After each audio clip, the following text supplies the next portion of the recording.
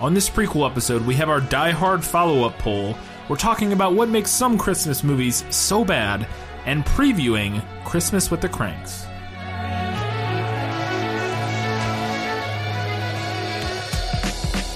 Hello and welcome back to This Film Is Lit, the podcast where we talk about movies that are based on books. It's a prequel episode. We got all those things I talked about before just a few seconds ago, but first, we have our patron shout-outs. We have a few new patrons and a few Hall of Famers, Academy Award winners.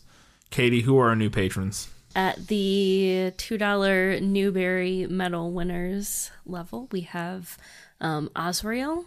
Is how I would say Azrael? that. Azrael? I don't know. Azrael 139. Mm-hmm. And at the $15 Academy Award winners level, we have Mr. Nobody. Mr. Nobody. Thank you to both of you for being new patrons. Also, if you want to join and be a patron, you can do that at patreon.com/thisfilmislit. We have a $2 level, a $5 level, and a $15 level.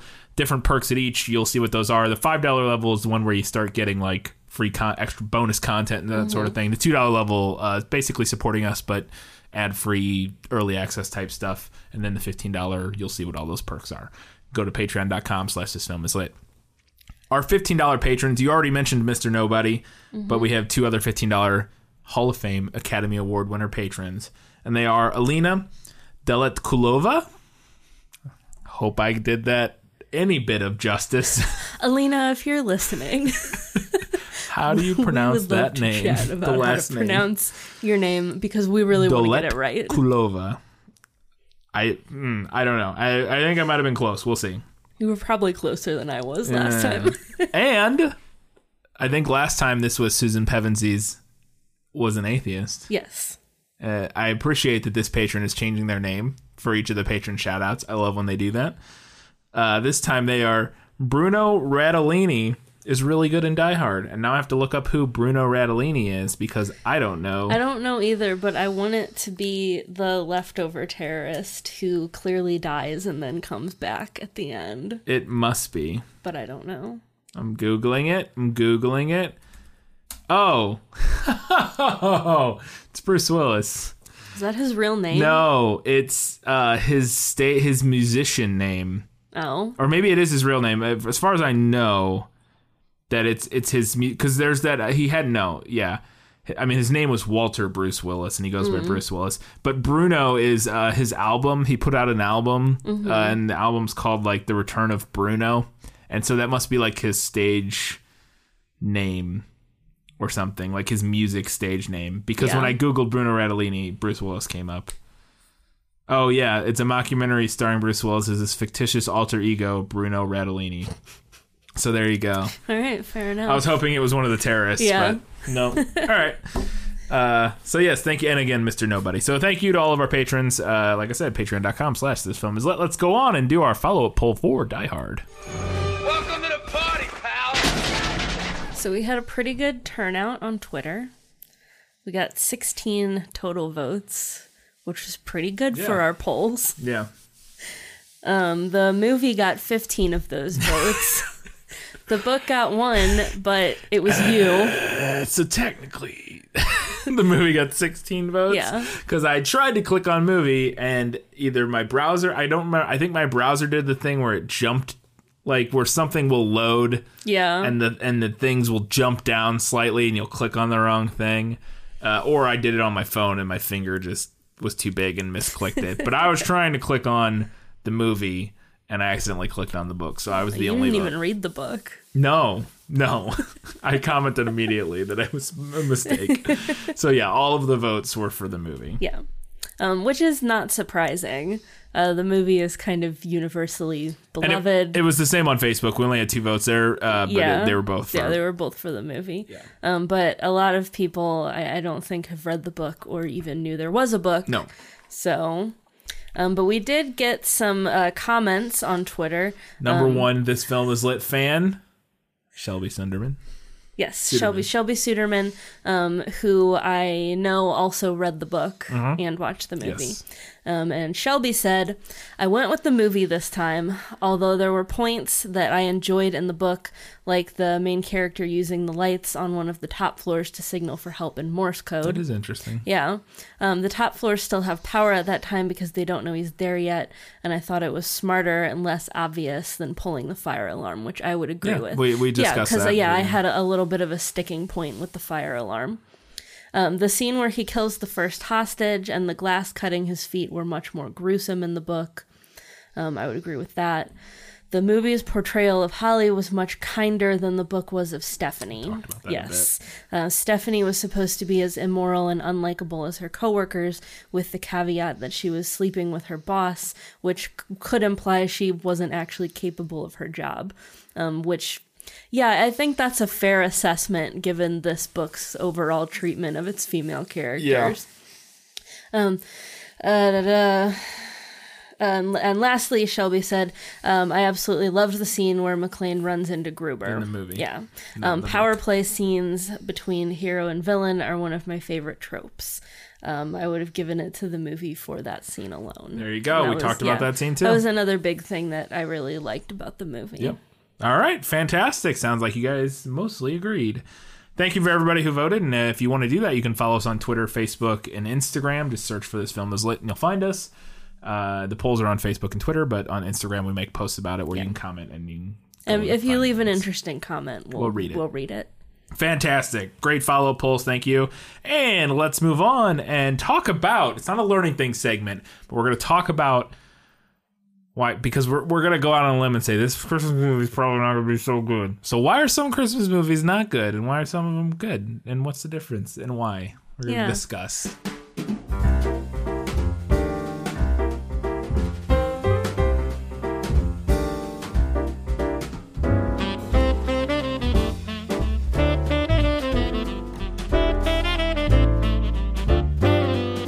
I kind of wanted to talk about like the line between a good Christmas movie and a bad Christmas movie. I think it's really interesting because I feel like the Christmas/holiday genre really rides this line kind of hard, maybe more than any other genre does. It's possible. Maybe horror movies would be close, but yeah, I think in general, yeah. There's not a lot of like mediocre, like most people either are like this is good or bad. Yeah. With Christmas movies and holiday movies. Yeah. And I feel like Christmas movies, even when we consider them good, they have a lot of elements that we would maybe elsewhere consider bad. Like they're real sappy, you know, they're real cheesy, they're sentimental. We even made that one of our like central themes of a Christmas movie was that like sentimentality. Yeah, the warm fuzzy feelings. But we're generally okay with that in a Christmas movie. Yeah, we want that from our Christmas movies. So obviously taste plays a big role in it, but I think, you know, everybody has their own, like, and we'll maybe get into that here in a second of like what I like in Christmas movies specifically, but that's a very personal thing. But I think one of the, I came up with some things that I think that are things that make Christmas movies bad. So we talked about what makes a Christmas movie in our prequel episode for Die Hard and a little bit in the Die Hard episode. And I think that you can basically, if you want to know what makes a good Christmas movie, that's kind of those, like doing those things that we mentioned well. So like it needs to do those things, but it also needs to do them well. I came up with some things that I think when it stuck out in my head as like these, when I watch like a bad Christmas movie, like this is like the things that stick out to me, which I've watched a fair amount of bad Christmas movies for, good, bad, or bad. Like we specifically go find bad Christmas movies, and it's always these kind of things that kind of stick out to me. There's like three main things. I mean, there's more obviously, but there were like three things that stuck out to me initially. One, if it's a clear like cash grab. So, and now I want to preface all this with these are bad things about movies in general. Like when these are the case, they're just like, if a movie does this, it doesn't matter if it's Christmas or whatever. You'll see it and you'll go like, oh, this is, you know, it's a bad thing about the film. But these three things tend to happen when you notice what a bad Christmas movie, almost always these three things will be a part of the reason why, I feel like. One, clear crack cash grab. Christmas movies have to come out every year because Christmas comes every year. So studios are coming up with a reason to make a Christmas movie, coming up with an idea for a Christmas. You know what I mean? Mm-hmm. Like, they need a Christmas movie every year. They don't have a good idea for a Christmas movie every year. So you get lots of stinkers, but they're just trying to cash in on the fact that it's Christmas and we have to put out a Christmas movie. There's no time for putting out a fantasy movie. You know what I mean? Right. There's the blockbuster season and all that sort of stuff, but like that's not a specific type genre that has to be. Yeah, there's blockbuster season, but you could put out a blockbuster at another time of the year. Yeah, Like, and you could also put a blockbuster out of many different genres. Yes. It can be a comic book movie, it could be a sci-fi film, it could be a fantasy, it could be Lord of the Rings, it could be a comic book movie, it could be Star Wars, but whatever. you're not putting out a Christmas movie in the middle of June. Not usually. Or April. It happens occasionally, but not usually. So they have to come up with something every year, so that kind of limits it, or kind of adds on to the fact that they're just trying to cash in on the season. Mm-hmm. One of the ways they try to cash in is by casting like some vaguely washed up big names as in the lead roles that are like attention getting, but that they can also get for like not a ton of money. People like your Tim Allens. Yeah. Or your Jamie Lee Curtis's in 2005. Now she's had a bit of a resurgence, you know what I mean? But she's doing better these days. Yeah, but like Jamie Lee Curtis, she was big in the 80s and the 90s and the 70s, Halloween. And then she was big in True Lies. And she's a very big actress. But like in the mid 2000s, she wasn't like knocking it out of the, wasn't doing a ton of like big roles and that sort of thing. Same for Tim Allen, big in the 90s. Yeah. Home Improvement, blah, blah, blah. After Home Improvement, Tim Allen wasn't doing a lot. Santa Claus movies. You would think after the Santa Claus, he wouldn't want to be in any more Christmas movies, but... Yeah. But that brings me to my second point, is that, so it's relatively cheap to get them because while they're big names that appeal to family families and parents and like, oh, Tim Allen, I remember Home Improvement, that sort of thing. Yeah. It feels like, those kind of people that they're market tested for the market a Christmas movie is going for. And then you can get like even more B-list when you get into like made for TV movies. Right, yes. You get your Mario Lopez's and your home release and movies. And your Dean Cain's and all of those things. Your Gary Valentine's. Cameron Bure. Yes. That's a whole different thing. But and then on top of that, like you said, those actors then you can tell are completely phoning in their performances. Mm-hmm. And it's very clear that they're just there for the paycheck. Because they don't have any desire to be. It's not they're not going to go win an Oscar. It's not a passion project. They're not going to win an Oscar for Christmas with the Cranks and so they're there. They might be having, some of them might be having more fun than others, but you can kind of tell a lot of times that they're here to get paid. Mm-hmm. And it's a movie we did on Good, Bad, or Bad a few years, last year, 2 years ago was, and now I can't remember the name of it. The one with Matthew Broderick and Danny DeVito. That's the one that I always want to call Jingle All the Way, but it's not Jingle, Jingle All the Way. Is the Arnold Schwarzenegger one. I can't remember what it's called, but Katie's looking it up. I've got you. But there are a lot of performances in that feel very phoned in. Matthew Broderick in particular.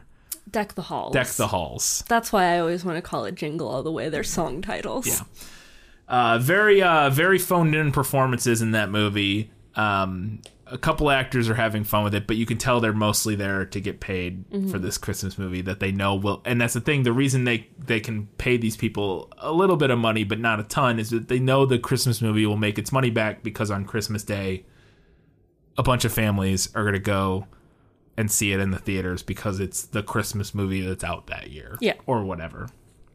Second thing. Lazy storytelling. Lots of things can go into this. The big one for me is when you're just recycling and reusing older Christmas stories from better Christmas movies and putting slap a new coat of paint on it and rush it out the door. And now there are exceptions to that, like there's with everything. Not every remake's bad or anything like that. And a lot of them, though, aren't even remakes. They're just sort of vague reimaginings of the same kind of... there's a million versions of It's a Wonderful Life that aren't remakes of It's a Wonderful Life, but kind of are. Which, and I mean, I would half counter, because I think you're right. I would half counter that all storytelling is rehashing the same stories. No, I agree. But I think the difference is, like, it is quality and how much effort you put into making it something that is exciting. Yeah. Yeah, I you're right. What's his name? The Hero's Journey, blah, blah, blah. There's 7 stories or whatever. Joseph Campbell. Yeah. There's, 6 stories or whatever it is. Yeah, I don't disagree that all, every story is recycled and everything's a remix. I'm not disagreeing with that. It's just it's very easy to tell when something is a very lazy recycling. Right. And Christmas movies tend to be very guilty of that compared to other things that will recycle, reimagine ideas. Yeah. And now, obviously, there are Christmas movies that do it well, but yeah. And then that kind of brings me to, like you said, the part of the lazy storytelling, but I think it's a slightly different category, is that the Christmas movies try to be too broad. They try to appeal to too much of an audience. To everyone. Because it's a Christmas movie that comes out at Christmas time that they want everybody to bring all of their family to go see. They tend to be, because they're almost always, vaguely like happy comedy, vaguely comedy, vaguely drama, like, uplifting type things. They tend to try to appeal to everyone, so they end up appealing to almost no one. Yeah. No, I agree. They're broad. Christmas movies are broad by their nature, but when you're trying to sell your movie to everybody, they end up so broad they become boring and uninteresting, and the humor appeals to, like, I don't know who, like maybe my racist uncle. Other than that, I'm not sure who they're shooting for. They don't want to offend anybody. Yeah. But they also... Yeah, it's bland. I mean, you're appealing to, like, your middle-aged, vaguely Christian white lady. Yeah. So they don't want to offend Sorry, anybody. middle-aged, vaguely Christian white ladies. Right. But they don't want to offend anybody, but as a result, they end up offending, like, a lot of people. Like, it's... You know what I mean? They're just... And I think that's a big result of a handful of things. One, they're not spending a lot of time in the writing process, and they're trying to appeal to a million jillion different people. So yeah, those are the 3 big things to me that stick out as, like, whenever I watch a bad Christmas movie, almost always those 3 things seem to be occurring in my experience. But well, I would trust your experience. I haven't seen a ton of what I would call bad Christmas movies. I don't often watch the good, bad, or bad movies with you. Sometimes I do. Yeah, pretty rarely. But you do a lot of that on your own time. Yeah. But I do like Christmas movies. I grew up watching, like, we had a handful that we watched every year. And then that list tends to grow as you find more stuff that you like. Only around Christmas, though. I'm not the kind of person that, like, sits around in the summer and watches Christmas movies. But I don't trust these people. I have I think kind of 2 main thoughts about what makes a quote-unquote good Christmas movie. Okay. And these are pretty broad things, but we can talk about it a little bit. The main thing, like we've brought up, is the writing. I think you have to put enough effort into making your story as fresh as it can be in order to have an audience feel like they're watching something that is both new and yet also familiar. Yeah. Because familiarity, I think, is an important aspect of a Christmas movie. I mean, that's where we get that sentimentality from, right? Yeah. It's because the Christmas movies trade on nostalgia. Yes. In the first time you watch them, they're trading on your nostalgia. Like they're selling you nostalgia. Whereas, like certain movies, you watch them years later and you love them because of the nostalgia. Christmas movies want you to feel that the first time you watch the movie. Yeah. And I think that's fair. I mean, everybody kind of wants to feel like a kid again at Christmas, Yeah. But I think you have to put enough time and enough effort into that writing or even rewriting process. I mean, It's a Wonderful Life is something that stands on its own, but it's also arguably a rehash of A Christmas Carol. You know? I mean, essentially. Yeah. But there was enough time put into it, into rewriting it, into rehashing it, that it ended up its own thing. Yeah. Which is cool. Mm-hmm. And then I think another thing that helps make a good Christmas movie, not that you can't have a good low budget Christmas movie, but if you're gonna do any kind of special effect, you kind of need to throw enough money at it. This is very true. Yeah.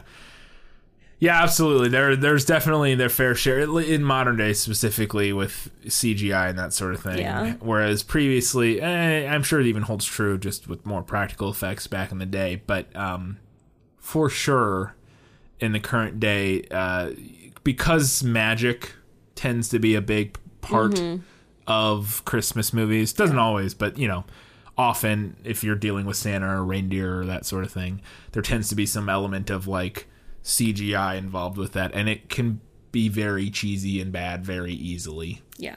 If there's not enough money put into it. So yeah. And that is the thing that I find interesting about Christmas movies in general, is that line is so fine and so thin that like if you breathe too hard or make one teeny tiny wrong move, it catapults your whole movie into the bad category. Yeah. It's interesting. I would say that I think there's a when we were going to do this movie in place of Christmas with the Cranks, but it was the first thing that jumped to my mind in terms of one that I think kind of rides the line where I know some people don't like it and some people do, is like Polar Express. Mm-hmm. I've never seen it. I've never seen it either. I think a lot of people find the stop motion, like the motion capture, creepy. Yeah. That's what I'm saying, whereas that's kind of what we're talking about with the CGI type of thing, and now they put a bunch of money into that movie.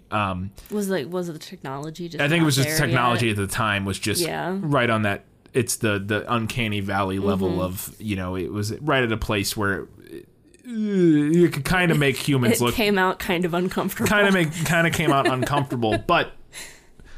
So that's riding that line, but there seems to be plenty of people who are able to look right past that and don't care about it at all because it plays on TV all the time. It's our local theater is showing it as part of their like run of Christmas movies with Christmas Vacation and The Grinch, How the Grinch Stole Christmas. Like all the like classic Christmas. It's a Wonderful Life. All these classic Christmas movies.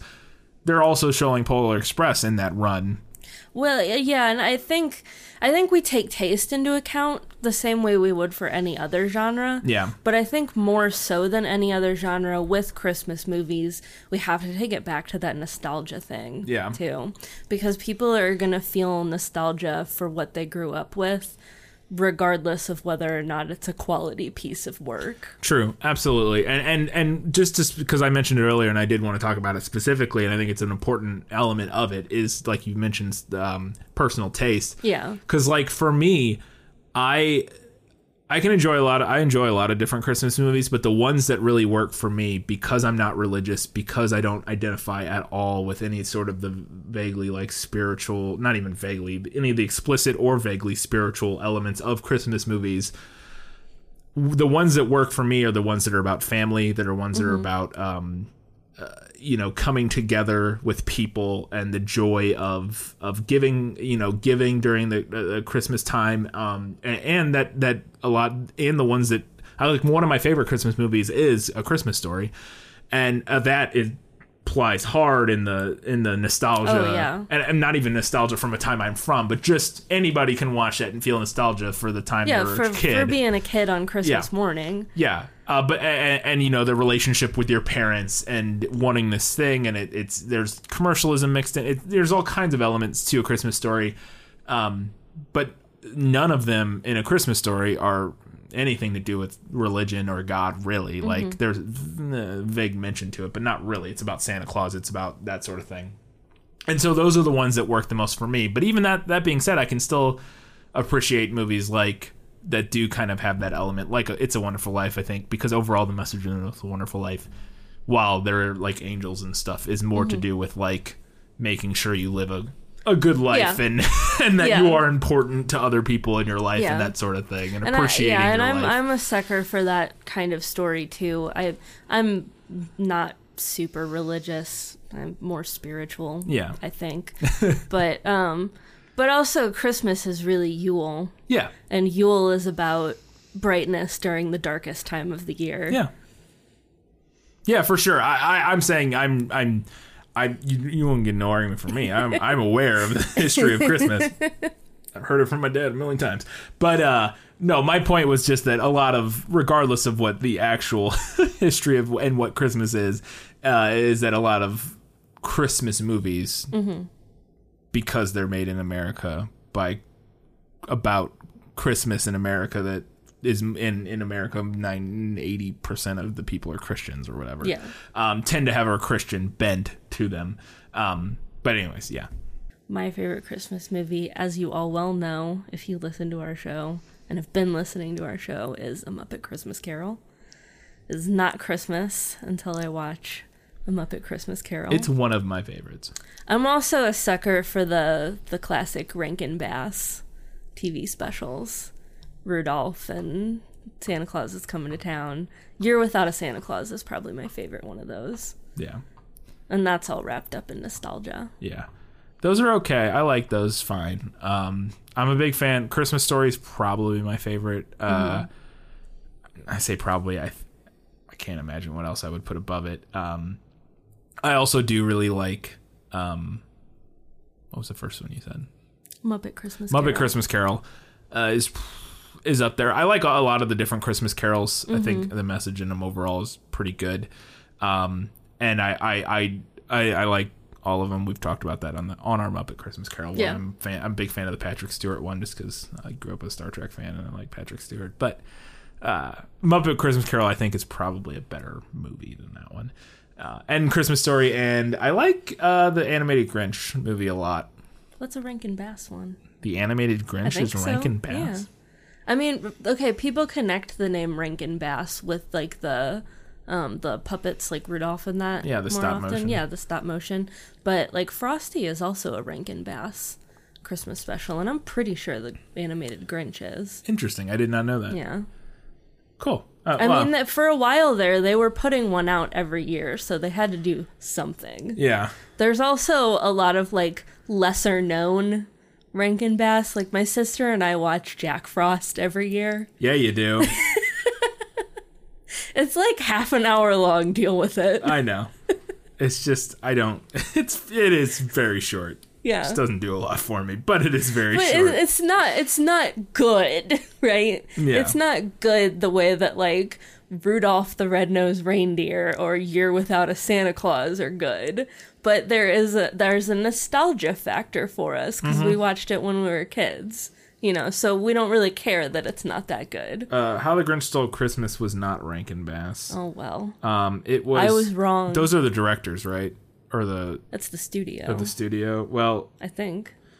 I thought that was okay. Well, it was directed by Chuck Jones, who directed a bunch of like the Bugs Bunny and Roadrunner and all that kind of stuff. And so I don't think it's. Oh well, not that one. Yeah. No, a lot of other stuff. They did do animated. No, they did. Specials. There's. They're just more well known for. Their name is more connected with stop motion. Yeah, they have some traditional animation, but they did do Frosty's Winter Wonderland, like you said. But no, not the. Okay, I didn't think so, but I wasn't sure. Cool. That was our discussion of good Christmas movies, bad Christmas movies, and kind of our favorite Christmas movies mixed in there. Let's move on and preview Skipping Christmas. In this friendly little town, there lived an enchanting family named the Cranks. Every year, they would celebrate Christmas together. Merry Christmas! Until the year their daughter Blair left for the holidays. This won't be the same. Then Luther got a brilliant idea. We skip Christmas. We'll go bask in the Caribbean sun. We skip Christmas. Well, Skipping Christmas is a 2001 comedy novel. Although at 198 pages, I would almost call it more of a novella. Yeah, it's pretty short. Yeah, that's pretty short. It's by John Grisham. I did not realize that when we were going to do it. Yeah, much better known for his political thrillers. I had never heard of this. I didn't realize that Christmas with the Cranks was based on a book. I went to look it up and I was like, Skipping Christmas by John Grisham. All right. Okay, if you say so, Mr. Grisham. So it was published by Doubleday on November 6th of 2001, and it reached number 1 on the New York Times bestseller list by December 9th of that same year. So clearly people were in the Christmas mood. Yep. They were in the mood for some John Grisham Christmas stories. Despite that, however, reviewers seemed to feel kind of meh about it, based on what I found. Publishers Weekly wrote, "For all its clever curmudgeonly edge and minor charms, no way does this Christmas yarn from Grisham rank with A Christmas Carol, as the publisher claims. Nor does it rank with Grisham's own best work. The premise is terrific, as you'd expect from Grisham, but as clever as this setup is, its elaboration is ho-hum." Hold on. For all, quote, "for all its clever curmudgeonly edge and minor charms," end quote, may be the most eloquent way of saying okay boomer I've ever heard.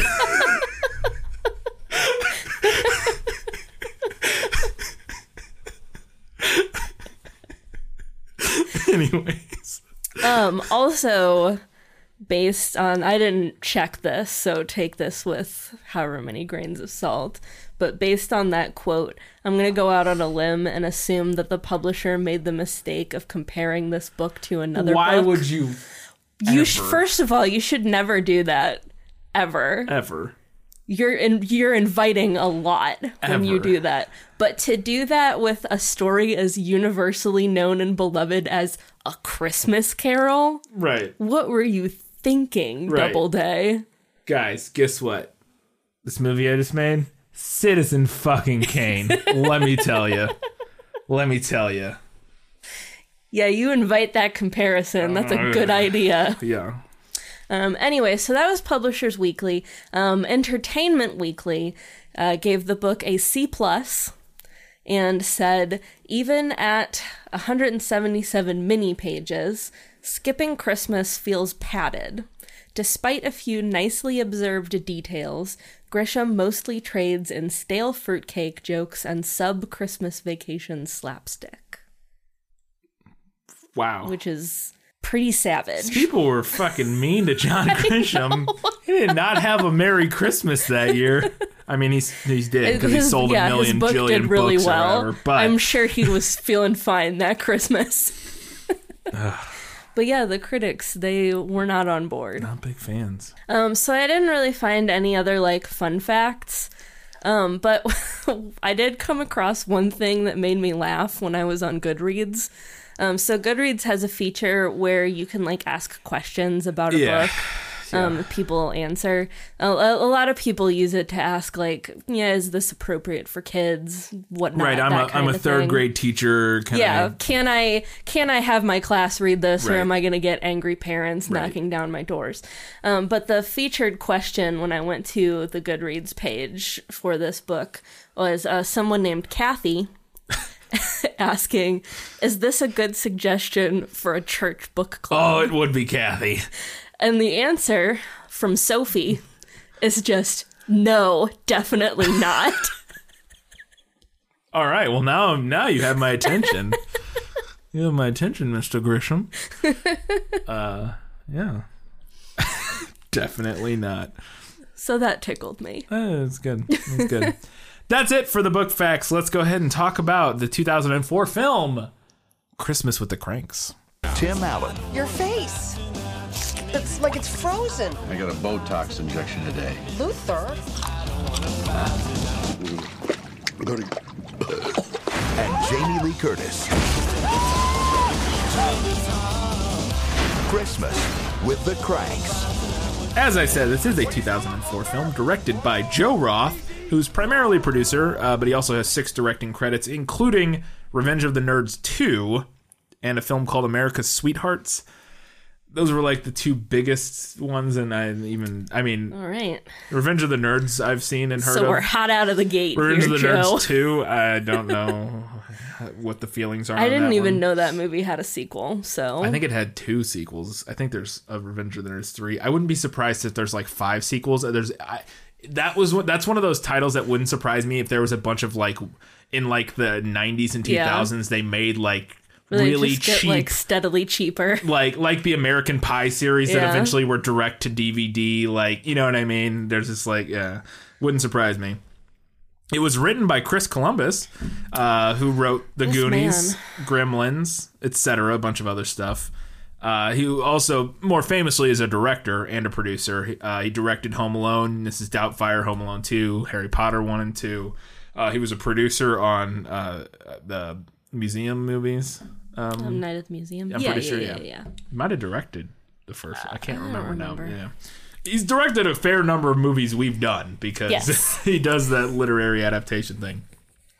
The film stars Tim Allen, Jamie Lee Curtis, and Dan Aykroyd, and a supporting cast of other people. I put Dan Aykroyd on there. He's also technically a supporting actor. It's mainly Yeah, those were Tim like Allen the and 3 Jamie Lee biggest names. They're the though, 3 right? biggest names, though, yeah.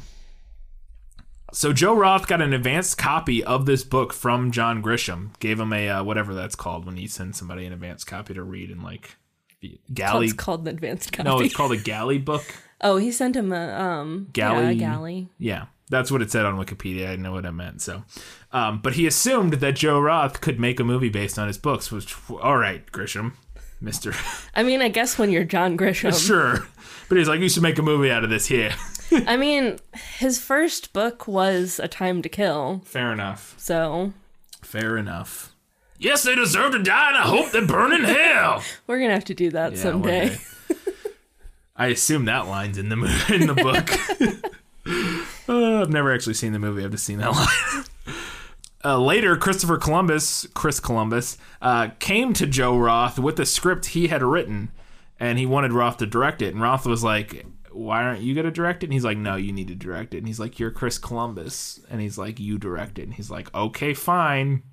I feel like Chris Columbus should have directed it, but... I mean, say what you will about Chris Columbus. Some of his movies are quite good. I think we should revisit that question after we watch the movie. Yeah, we'll see. I'm just saying, Home Alone's a delightful Could Chris film. Columbus have saved this movie? Yeah, we'll see. We'll see. It may be the script, Yeah. which Chris Columbus wrote, or he didn't direct Home Alone. He did direct Home Alone. He didn't write Home Alone. So, We'll try to suss but you this would one think out that for that if guys. you directed some good Christmas movie Yeah, like Home Alone, yeah. you get a feel for like what the elements you need to incorporate. But And Harry Potter, which have become honorary Christmas movies, Well, and according those- to the TV schedules. True, but he did those later. Those were after. Oh no, this was before. You're right. Yeah. Holy cow. Harry Potter came out before this movie. All right, boy. Anyways, and they're apparently both super amped to make this film because they both had like been planning since before the book came out to make this movie, which, boy. But I will say, based on the reviews, the book got, maybe they did it perfectly because the movie got equally terrible reviews.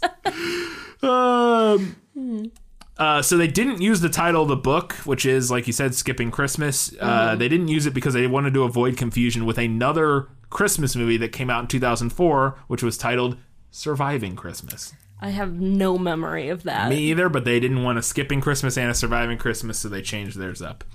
Now we're going to get into the IMDb trivia, so take this with a pound of fake snow. During filming, it was reported that the cast and crew had ingested over 10 pounds of fake snow. There's no way that's a real fact, and how they would ever know it. It's bullshit. Also, but it was the first one. I feel like that would do harm to you. Well, but yeah, back in the day when they used to use asbestos, yes. Currently, they use like something that's like food grade or something, okay. probably.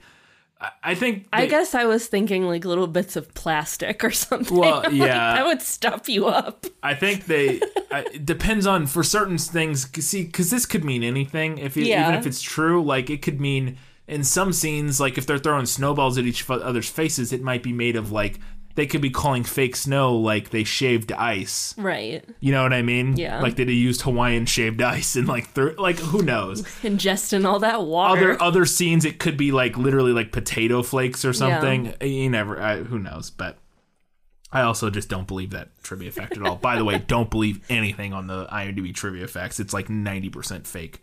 That's probably not true, but it's up there. There's a scene in the movie where Tim Allen is stuck hanging from the roof, and why didn't we leave him there? I'll never know. Fuck Tim Allen. You can see one of the firemen get hit in the face with a ladder. All right, we're gonna be on the lookout. So be on the lookout for that. Tim Allen's hanging from the roof. Fireman hit in the face with a ladder. Great stuff. Potential casting role. There was like 1 million of these, and this was the only interesting one. Jim Carrey was considered for the role of Luther Crank, who I assume is Tim Allen's character. Yes. And based on, I've read about half of the book, and based on that, can't imagine Jim Carrey doing it. Tim Allen, I can totally see. Seems like apt casting. Jim Carrey, I don't know. Yeah. Well, he was considered. He wasn't offered the role. I So don't know. this is the first Christmas movie of Tim Allen's career not associated with the Santa Claus trilogy. But he's been in 5, so... he was in 5 at the time that the IMDb trivia was written, which who knows when that was. Yeah. He may have been in more since then. When the power goes out in the film, Luther, who is Tim Allen's character, asks Vic, who is played by Dan Aykroyd, if he knows anybody at Con Ed. This is a sweet, deep-cut reference for all of you Ghostbusters fans out there. I had to include this fun fact. He asked Vic if he knows anybody at Con Ed. In Ghostbusters 2... Dan Aykroyd's character, Venkman? I can't remember. Oof, don't come at me. It's been a while since I've seen Ghostbusters. Right. I think it's Venkman, but I can't remember for sure. They pretend to be, him and the other Ghostbusters pretend to be from Con Ed when they're digging a hole in the street. It's the scene where they find the goo in the sewer. They pretend to be from Con Ed, and so... It's a little nod to that when Tim Allen's like, you know anybody from Con Ed? Little inside joke. I like there. That's a fun little inside joke. Well done, writers. Finally, and this is a massive spoiler from IMDb. I can't believe they spoiled this. This is normally would be was that in the book? But they slapped it right on the IMDb trivia page, and I was spoiled, and I was so furious. Quote, in the movie, Blair's plane arrives home at 8 p.m., in the novel on which the movie is based, Blair's flight arrives home at 6 p.m. What? I haven't even gotten there in the book yet. Now it's spoiled for me, Movie too. ruined. Why Pack did it you up, change guys. it? We can't do this anymore. Why would you make such of just abject changes to the book for no reason? Her plane arrives home right? It's his daughter. Plane arrives home 2 hours early. Can't believe it. Ugh. I was like, why is this in the IMDb trivia facts? Hollywood just making changes. Why would they put this in the trivia? It's so It's so stupid. I couldn't believe it was there. I had to put it in the notes. That was all I had for the movie facts. Katie, I realized as I was reading about this movie that I've seen it. Oh, have you? Like years ago. I didn't see it in theaters, but I saw it like on TV or something a couple years after it came out. I remember very little about it, but I do, when I was reading the premise about how they decide, and Skipping Christmas is a better title because I remember that Tim Allen decides he wants to skip Christmas because his daughter's not there or whatever, and he's like, screw it, we're going on a cruise. Yeah. Like, we're not doing Christmas. I remember at least seeing some of, if not all of this movie, but I remember very little about the details. Yeah. So, Skipping Christmas, I mean, that tells you everything you need to know about the story. Yeah. Christmas with the Cranks is like, well, who are the Cranks? Yeah. Why would I want to spend Christmas with them? You assume based on the Cranks name that they're like... Cranky? Yeah, that it's going to be like a Scroogey type thing. And, it doesn't tell you a lot. But Skipping Christmas is a great title. They should have forced whoever made Surviving Christmas to change their movie title. Well, Surviving Christmas is a 2004 American romantic comedy starring Ben Affleck, James Gandolfini, Christina Applegate, and Catherine O'Hara. There you go. Zero memory of that. Nope. Nothing. Nope, not at all. And this 2004, this was like right in my wheelhouse of when I would have been interested in bad romantic comedy. This was like you were start like 16, of high right? school. Yeah, like 15? 15. Yeah. No Yeah. memory of this. Who knows? Anyways, that's going to do it for this episode. Go out. I believe this is on something. It was on... Wasn't it on Netflix? I think we did see it on Netflix. I think we looked it up yeah. and saw that it was on Netflix. I'm pretty sure. So you can check this out on Netflix if you have Netflix. Or you can go to your local library. Go to your local library. As we always say, support your local libraries. They really need you. And they do great stuff. So go support your local libraries. And then watch Christmas with the Cranks. We're going to be talking about it in 2 weeks, right before Christmas. Literally the day before. No, on Christmas. Yeah. Most of you, patrons, you'll be getting it on Christmas Eve. But most of you will be getting this episode on Christmas Day, which means nobody will listen to it. Last year when we released our episode like right before Christmas, like we had like no listeners on that episode. Hey, listen, when you're stuck at your family Christmas, That's the thing. and you don't want to interact with your relatives anymore, Yep. here we are, waiting to save you. Your drive home. Maybe you're doing Christmas that weekend. Yeah. And you drive your commute back and forth. You're traveling. Check it out. Christmas with the Cranks. We'll talk about it. You can watch it on Netflix beforehand. And until that time, guys, gals, non-binary, and everybody else, Keep reading books keep watching movies and keep being awesome.